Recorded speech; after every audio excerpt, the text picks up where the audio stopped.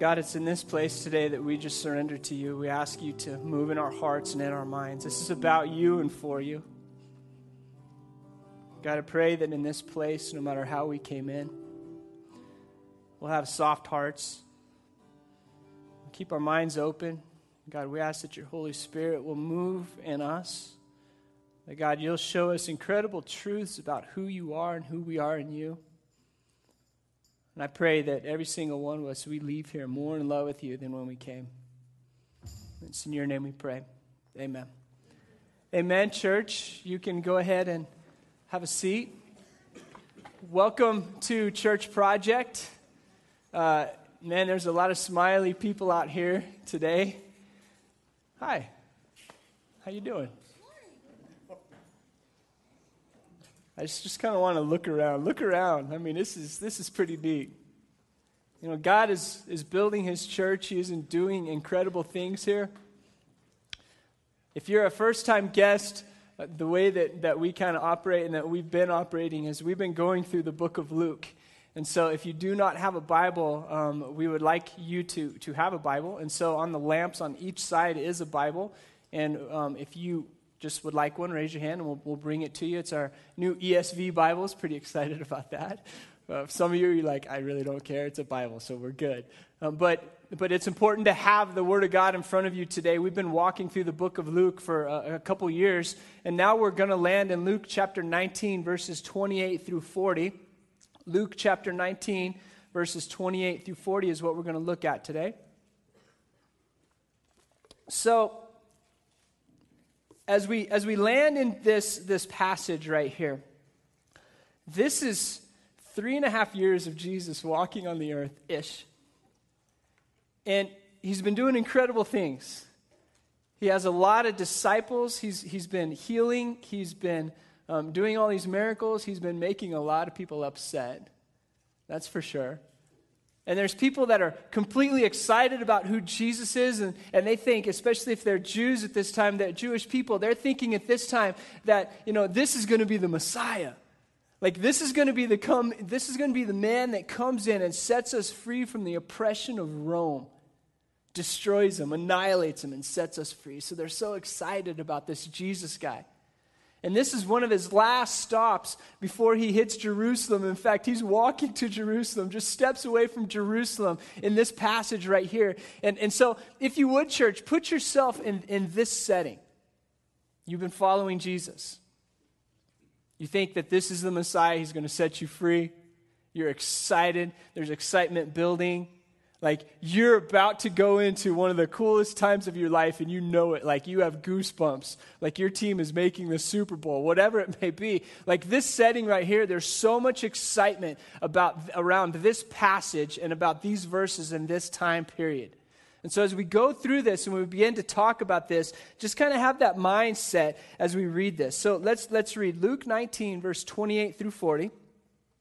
This is how it starts. It says, and when he had said these things, Jesus, when he had said these things, he went on ahead, going up to Jerusalem. When he drew near Bethphage and Bethany at the mount that is called Olivet, or Mount of Olives, he sent 2 of the disciples. Verse 30. Saying, go into the village in front of you, where on entering you will find a colt tied on which no one has ever yet sat. Untie it and bring it here. If anyone asks you, why are you untying it? You shall say this, the Lord has need of it. So those who were sent went ahead and found it just as he had told them. And as they were untying it, the colt, its owners said to them, why are you untying the colt? They said to Jesus, the Lord has need of it. Verse 35, as they brought it to Jesus and throwing their cloaks on the colt, they set Jesus on it. And as he rode along, they spread their cloaks on the road. As he was drawing near, already on the way down the Mount of Olives, the whole multitude of his disciples began to rejoice and praise God with a loud voice for all the mighty works that they had seen, saying, blessed is the King who comes in the name of the Lord, peace in heaven and glory in the highest. And some of the Pharisees in the crowd said to him, teacher, rebuke your disciples. He answered, I tell you, if these were silent, the very stones would cry out. So I sit with my grandpa, who is a retired pastor. I don't know if you can ever be a retired pastor. Started many churches, and he was a pastor for many years. And I sit with him weekly, and we go through these passages ahead of time, and we just kind of talk about the beauty of what's coming up in these passages. And he kind of teaches, because I'm a young whippersnapper, so he teaches me what's going on. And this week, he went like double verses. There was like twice as many verses that he went through. And I said, I'm not that smart. So we're only going to tackle to verse 40 right now. It's such an incredible, exciting time right here that I want us to just kind of bask in this moment as a church. And I want us to really just take in these verses as what's happening and how does this affect our lives today. So if you look at verse 28 and verse 29, I like how Jesus said after he had said these things, he's linking previously what he had said in the parable right before. And if you were here last week and you remember what we talked about, if not, you can kind of skim and look back right now or later on. But in the parable right before, what was Jesus talking about? He's talking about a nobleman. He was talking about this nobleman that's going to go to a far country.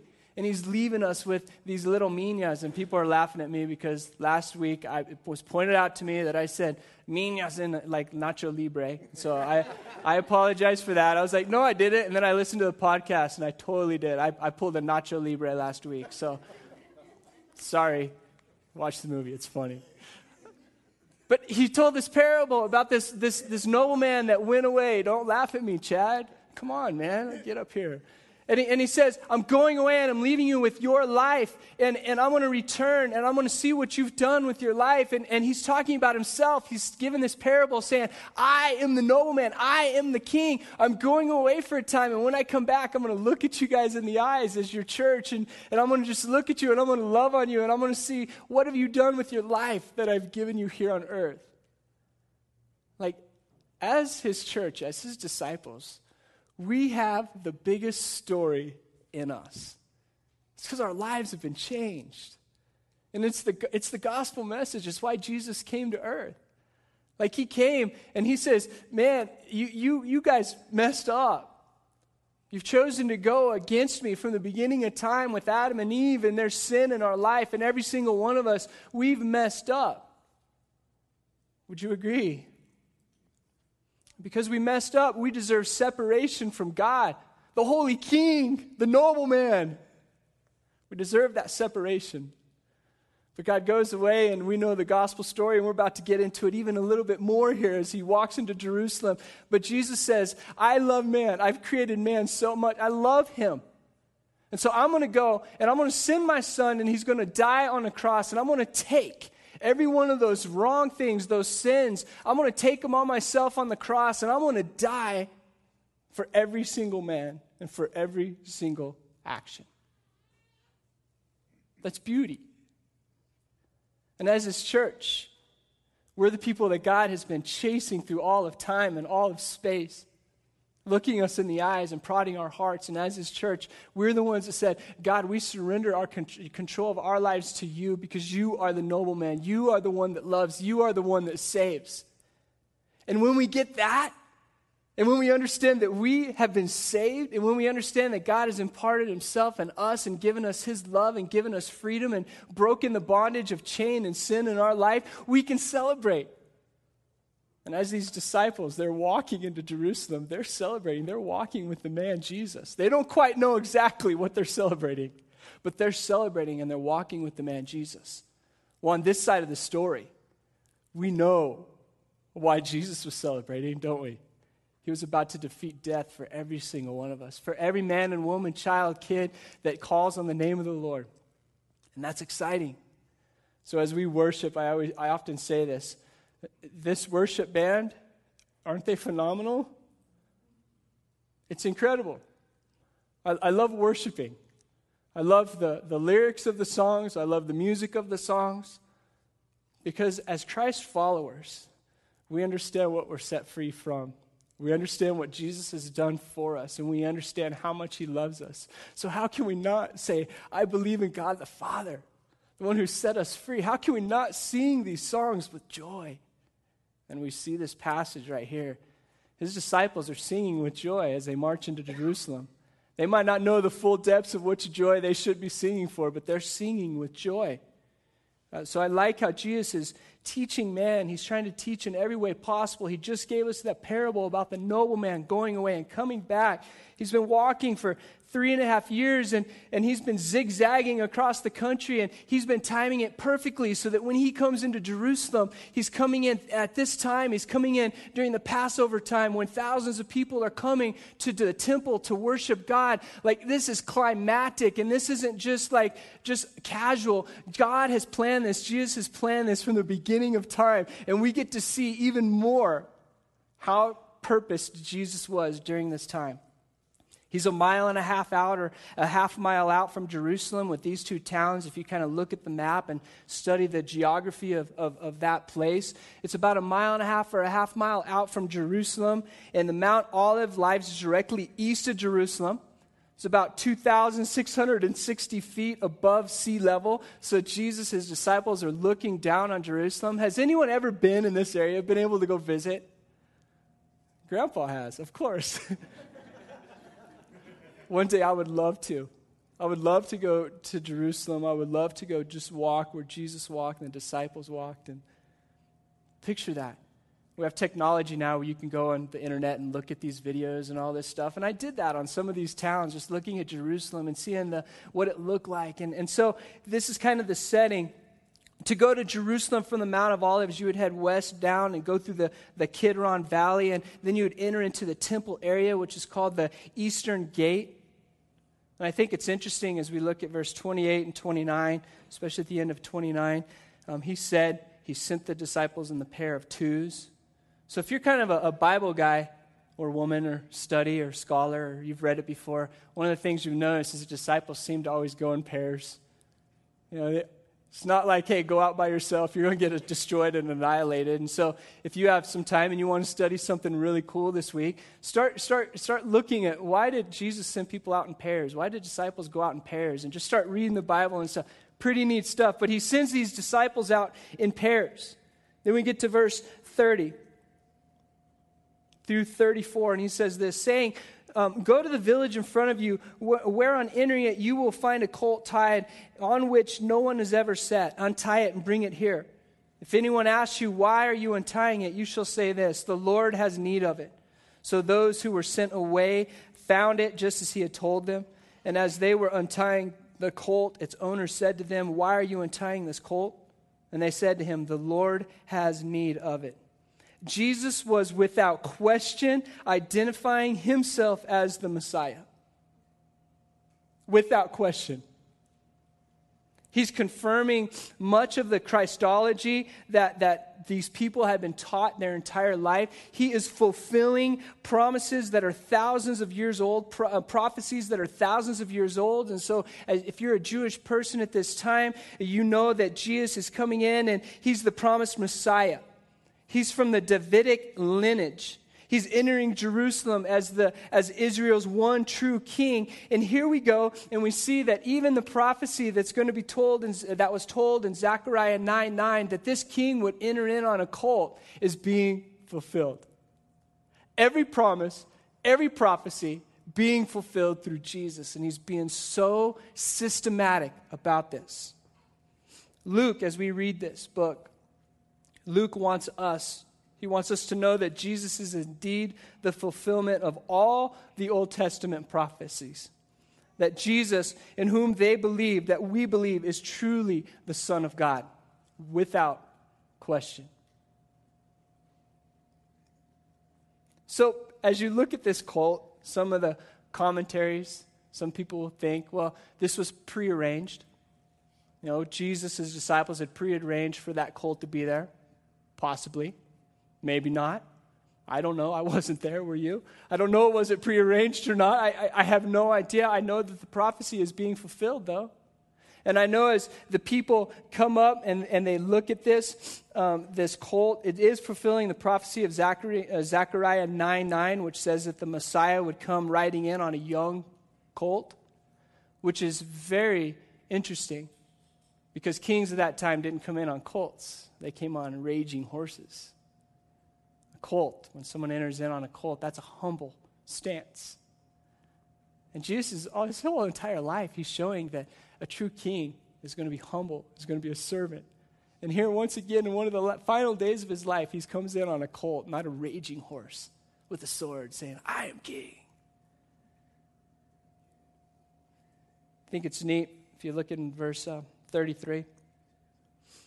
As they were untying the colt, its owners, did you catch that? His owners said to them, plural, this is a poor community. Multiple owners of this colt said to him, it's funny how sometimes the small things of Scripture can just grab your heart. And sorry, you're on my journey this week because this grabbed my heart. The owners of this colt. Why did that grab my heart?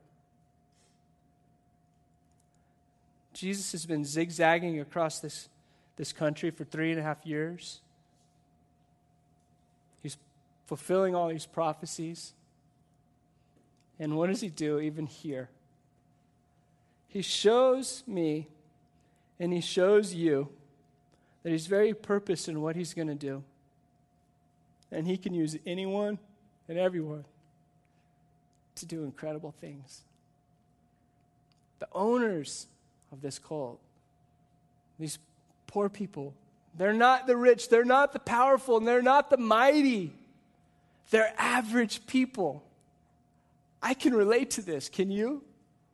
Like God is using average people. This is his story. He's been doing it from the beginning of time. He looks at us and he says, I know that you messed up. I know that you're not the greatest. I know that you're not this, but I love you and I'm using you. And because of that, you are my child. You are my king. You are my sons. You are my daughters. If you call on my name, he uses the average person to fulfill the world's greatest love story.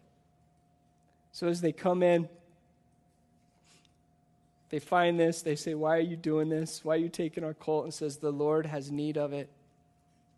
Do you believe, this is a good question for all of us. Do you believe that God is at work in the small details of your life? As in this, do you believe that? Do you believe that, okay, during this time, obviously, God was working, like he was doing things. He was fulfilling prophecy. He even, to the colt, lined this thing up. Like that's small, minute details, right? He's fulfilling it. But do you believe that God still moves this way? In our lives and who we are today, do you think he's like this today? Do you believe, as in Psalms 139 says, and some of us, we need to memorize Psalms 139.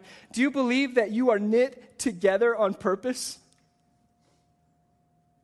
As we sit here today, that God made you and knit you together on purpose, exactly the way that you are. Do you believe that? Do you believe that your days are ordained by God? Do you believe that? Do you believe that he knows your thoughts before you even think them? Psalms 139 is a beautiful, beautiful chapter that some of us may need to memorize and go through this week because honestly, Satan has been destroying us. We think we're not worthy. We think that God could never use us. But God's looking at us and he's saying, I love you. I knit you together. I've ordained your days. I know your thoughts. I know who you are, and I love you. Do you believe that today, church? He is working things out behind the scenes to accomplish his will in your life that you have no idea about. Think the owners of the cult woke up that day thinking, we're going to provide the mighty king of all time a ride into Jerusalem. Do you think they thought that? They were probably thinking, where are we going to get our bread to eat today or something? What are we going to do with this colt? Who knows? Let your mind wander. Maybe they're thinking we're going to need to sell this colt so we can eat. Who knows what they're thinking, but God is working. He's working things out behind the scenes to accomplish his will in your life and in my life that we have no idea about. God is sovereign. He is in charge and in control of our life, though sometimes we don't know what's going on.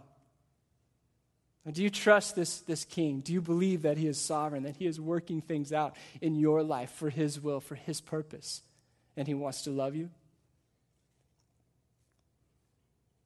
I'm not sure what's going on in your life, and I'm not sure what condition you come in here today. Are you excited? Are you depressed? Are you tired? I'm not sure what's going on in your life. But is it possible that Jesus could turn a crucifixion, which we're about to see, is it possible that Jesus could turn this crucifixion into a resurrection and salvation? If Jesus can do that, if he can turn a crucifixion into a resurrection and a salvation for all mankind, he turns a bad thing into a beautiful thing, what can he do in your life? There's nothing that God can't do in your life.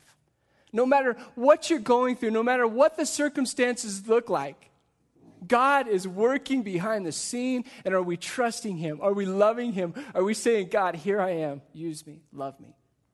I'm yours. I'm yours. Some of the hardest times of my life have been proven to be the biggest growth times in my life. How about you?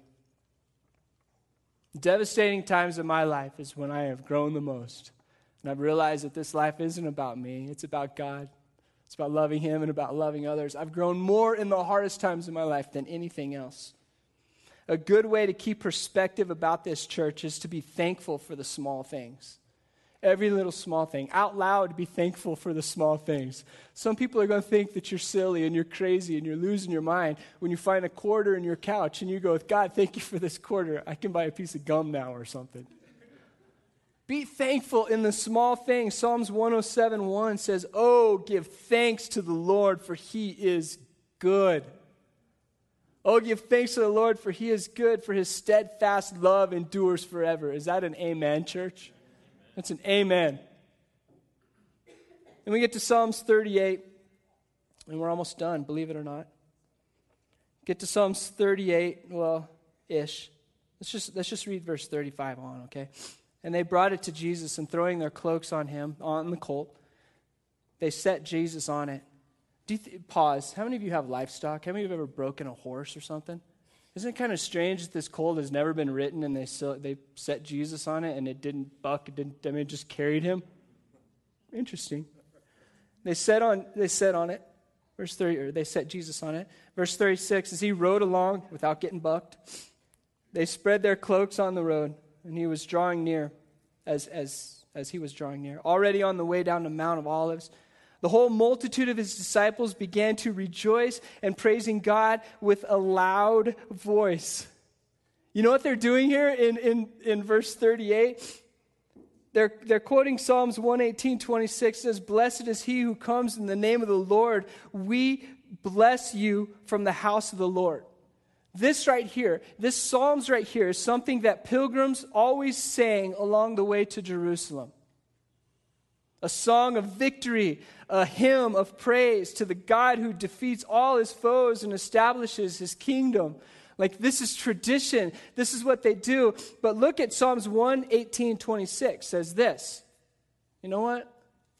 I would have us stand up and say this. Should we? Should we stand up? Perman's like, nah, man, my kids are asleep, okay? Carter's like, yeah, stand up. Get this picture. Like his church, we're singing this praise. We're saying Psalms 118:26. Blessed is he who comes in the name of the Lord. We bless you from the house of the Lord. Like this is a victory song for pilgrims that have been traveling. But look what happens here in Luke. It varies a little bit, doesn't it? This is what he says. Blessed is, not the one, blessed is the King. They're declaring it. Blessed is the King who comes in the name of the Lord, peace in heaven and glory in the highest. Like they are shouting this out, and they are so excited about who God is. How many of us, question, would miss God during this day? Like if we were in this location, we were so busy doing our work, making our, I don't know, what was food of that time? Whatever.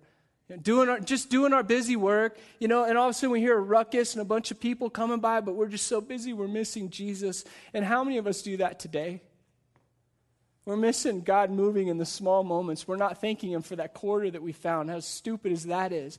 Like we are missing Jesus every single day. Church, let's purpose not to miss Jesus. Let's be thankful for everything that he has done for us.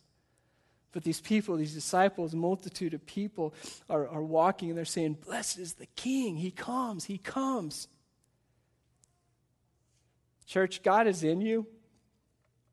if you've called on his name, he's forgiven you. He's paid all your debt. He's in you. This is a pretty cool challenge, okay? Here's your challenge. Abide in him. That's it. Abide in him. Be. Calm down. He's going to work through you. He wants to love you. That's pretty reassuring, isn't it?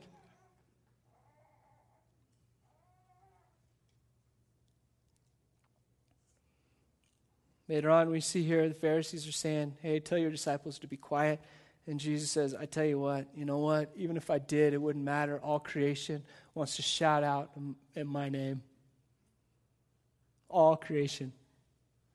That's what I've created creation to do. That's what I've created humans to do. That's what I've created this church right here to do, is to cry out to God. It says the very stones will cry out.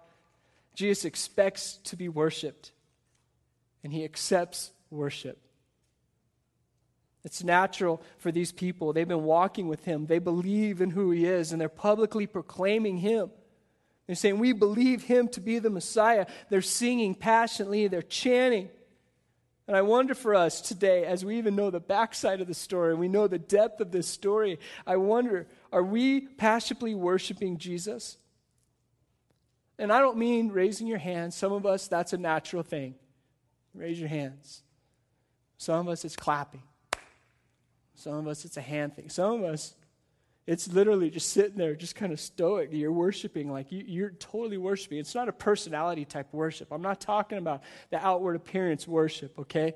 Because I've been in some of the most flamboyant places in the world worshiping God. I'm like, this is kind of fake and conjured up, right? But I've also been in places where I'm like, is anyone in here alive? Like, do you know this story? Like, in your heart? And I want to ask us as a church, if we're not worshiping God, I wonder if it's a heart problem that we have. We don't truly grasp the love that God has given us. We're not walking in it in this moment, and we're missing him in this moment. Church, I would say this again, wake up, realize what God has done for us, and let's worship God in this place. Whatever your personality type is, worship him in this place. Abide in him, be in him, calm with him, sing passionately. They're worshiping him. And to kind of give you a to be continued, I'll give you one line right here. No one knew that amidst the cheers would come the tears. It rhymes, so I wanted to say it. No one knew that amidst the cheers would come the tears. Jesus is walking into Jerusalem, and he's celebrating for one reason that's completely different from the reason the rest of his disciples are celebrating. They're thinking, huge victory, like tomorrow, we're going to own it, like this is our world. And Jesus is like, yeah, you will, but it's going to take a little longer than just tomorrow. I've given you eternal victory. Like, they don't know that the tears are about to come, but they're about to find out. Which kind of moves me into the next part of this message right here. We're done with this passage. I want to talk just for a little bit about Church Project and who we are and kind of what we're doing and what God's building right here, and just kind of even the organization of Church Project. Like these people, as we look at this passage, they're passionately worshiping God. But yet, in just a little while, just read your Bible a little bit longer, we see all these people scatter. Because the hard times come. Life hits. Your daughter starts playing sports in high school, and your schedule is shot. Your work asks you to work a little longer. Whatever it may be, you have twins. Oh, my goodness, Permans. It's easy to worship God when everything's going good. It's like we're going and we're marching to Jerusalem. This is awesome. But just look a little bit later what happens. They're gone. And then we see the church getting built. And it's beautiful what happens. Like it's relational, and it's disciples making disciples, and it's all this stuff in church. This is what we need. It may be beautiful right now as we're just kind of growing and we're doing our Sunday morning feel-good thing, and that's awesome, wonderful, bravo. I enjoy Sunday morning. I love worshiping God together. But who's in your life that when the bad time comes can stand there with you? Or celebrate with you? Who are you in relationship with here? That's one of the reasons we're going to be starting this Men 33 series or whatever. I said it wrong too. Where's the slide? Oh, okay. It's one of the reasons we're going to be doing that is just, man, we need to get together and we need to just look each other in the eye and punch each other in the arm, and don't punch me too hard. But we need to talk and we need to build relationships, and so do the women and so do the kids and the youth. Jeremy and Brittany just took the youth to the corn maze, and Zoe said it was awesome. Like they're building relationships, they're growing together. In church, if we're just here on Sunday mornings, we're missing it. It's so much more than just Sunday mornings. We're missing it.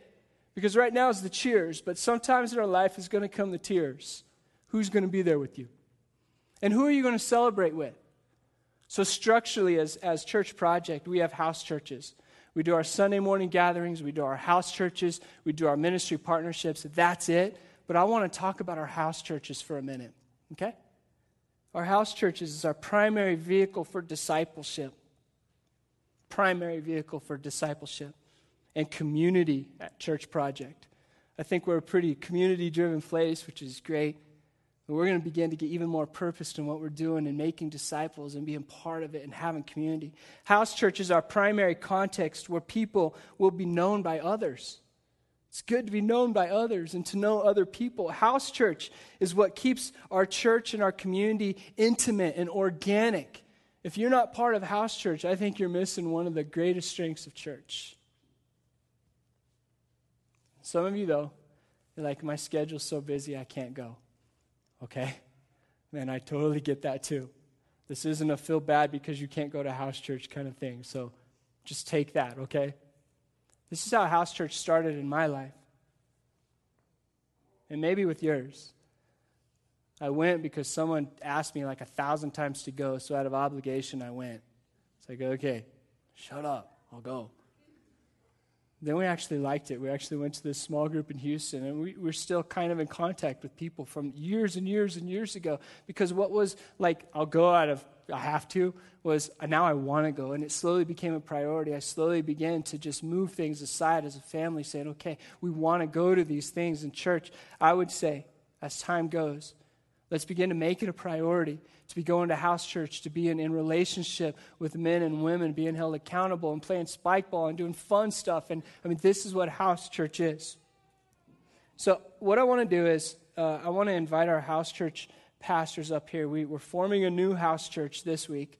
And so we're now going to be moving to 3 house churches. And I'm going to ask these men and wives, yeah, Shannon, you're like, do I come up? Yeah, sure, come on up. I don't think Jan's here. Oh, Aaron is here. Okay. I want to introduce you to these men and women, and which mic should we use, guys? This one, do I need to turn it on or anything? Here. I think it's on. I want to introduce you to these men, and this week we met together and we talked about house churches, how important they are, and we're like, okay, here it is. And so we want to emphasize more on Sunday what house churches is and how important they are. And so the best way to do that is just let them talk, like find out their hearts. And go ahead, guys. I will share my heart in 22 seconds. Our house church is much like the other house churches. It's cool. I don't know. My name is Jared Ashita, and this is my wife, Shannon. We are house church people. But it's definitely a place where, like Aaron was saying, you come and you get friends. And a lot of times in life we go and you realize you don't have a lot of friends. And this is a place where we get to become friends, and that's through our bond in Christ, and then also just hanging out. If you aren't involved in house church, definitely get in one of these 3. I believe it's super important, and I believe that it's a place where you come to know Christ more. We kind of go through the passage that we talked about the previous week, or we talk about other stuff, and or we pray for people. We believe that Jesus is alive, and I don't know. Anyways, that's our little thing next. At 6:30 on Wednesdays. Ours is in Bittersweet, and so is his. 1309 38th Avenue. Good morning. My name is Jeff Lemons, and please pray for my wife. She's in nursery today. So this will be the first Wednesday for us. We'd love to have lots of people. So don't be shy. We're pretty down to earth. And, it's not that our house church is better than Ashida's, but we typically serve shrimp and steak, and I think they have cheese in a can on crackers. So Yeah, that's a lofty promise. yeah.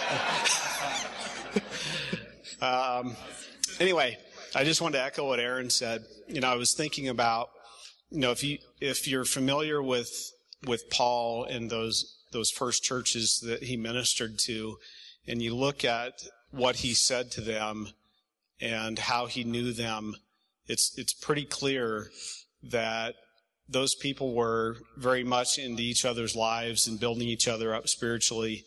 And I did a little calculating. So we meet here for about an hour on Sunday, but that's, once a week. We meet in house church once a week for about an hour and a half. There's quite a few more hours there on a totally personal level where we can really build into each other's lives, get to know each other. And, it's so much fun to hear how God is working in your life or what you might be struggling with, what you want people to be praying for. And as great as Sunday is, it's just really not a time for that. So I just want to encourage you to come out and let's fellowship together and learn together. Well, I didn't want to go last because Jeff is a good speaker. But just to kind of follow along with what these guys are saying, I've experienced firsthand the cheers and the tears. So just a perfect place to really make yourself vulnerable, to put yourself out there, and that goes a long ways to really just building those relationships and just apart from church, just really diving into the Word and what God has called us to do. My house church is better than both of theirs, so please come to mine. Is that okay to say that? Totally. Dude, Jeff offered shrimp, man. I mean, you say whatever you want. So mine's better. I won't have shrimp. I don't like shrimp, so mine's better anyways, but definitely better desserts. My wife is an amazing cook, so that's just enough to go there. So, but yeah, please come. Ours is Pheasant Run. These guys are Bittersweet. Just choose one. We'd love to see you guys there. It truly is a great place to build relationships and just really have fun and get to know one another. Mm-hmm. Okay. Thank you, guys. Thank you, ladies. You can do yard work. Do yard work.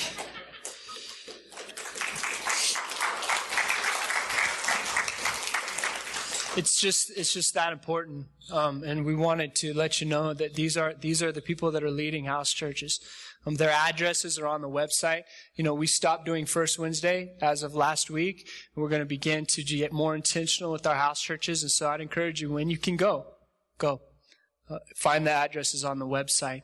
I also want to show you, just so you know this, and I know we're a little longer, and that's okay. I want to show you a quick little video. We're a church project. We're part of a network of churches. We have 6 churches in the network right now, which is incredible. And so one of the cool things is one of the big churches down in Houston, the Woodlands, has a video team. And so they made a team kind of interviewing their house church pastors. And Jason Shepard's a great friend of mine. But watch this little video just to emphasize a little bit more about house churches, and then we'll wrap up here.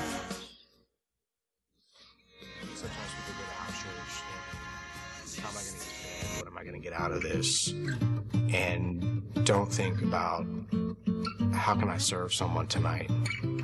How can I be a blessing to someone tonight? What I love about my house church is that even though I'm the house church pastor, is that I don't have all the answers. They recognize that, and they pour into me just as much as I pour into them. They give advice, words of wisdom that, as a newly married man especially, I need to hear. It's great to hear everybody's input because everybody's at a different level and a different place. But the nice thing is that we're all on the same road, and we're all walking our faith out. We really treat house church like it's our family. So with that, you have normal family things. It's not always going to be rainbows and unicorns, and there's going to be sticky and nasty stuff that you have to deal with, right? But that's part of the deal. That's what family is. We've had a number of things occur in our house church, whether it be a death in a family, and we gather around those people, and we figure out, well, what is it that you need? In some instances, it's just prayer. Maybe it's a meal, so we'll get a meals calendar together and we'll take care of that. And my wife and I have been on the receiving end of that. And that is such a blessing.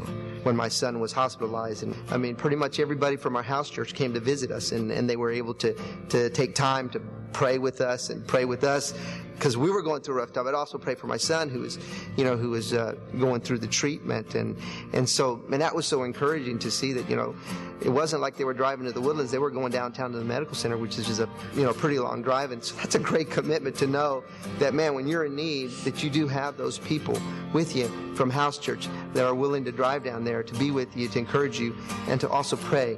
The intent is to build lives together. It is to take people who are in a certain geographic area and say, we want you in community. In the last 4 years, Church Project has grown crazy amounts. What has kept this feeling small has been the house churches, just because I come and I see all these people, but then I realize that's a friend, that's somebody I know, that's somebody who genuinely cares about me. It's people that I know their names, I know their kids' names, I know what they're struggling with. They know what I'm struggling with. And that's not just one or two here or there. These are people that I've bonded with through the years because of house church. Well, I think everybody has a part to play, and everybody has some insight. And it's all about all of us sharing, and all of us sharing in that experience together. It's not just for the adults, but it's for the children. It's for the youth. And I love the fact that there's just a broad range of ages. Everyone that comes here needs to be in house church. And that means a lot of us have a lot of work to do. And that means getting out of our comfort zone and opening up our heart and opening up our home so that what you're experiencing and what you love about the community that you're experiencing, give those people that aren't in house church today that opportunity.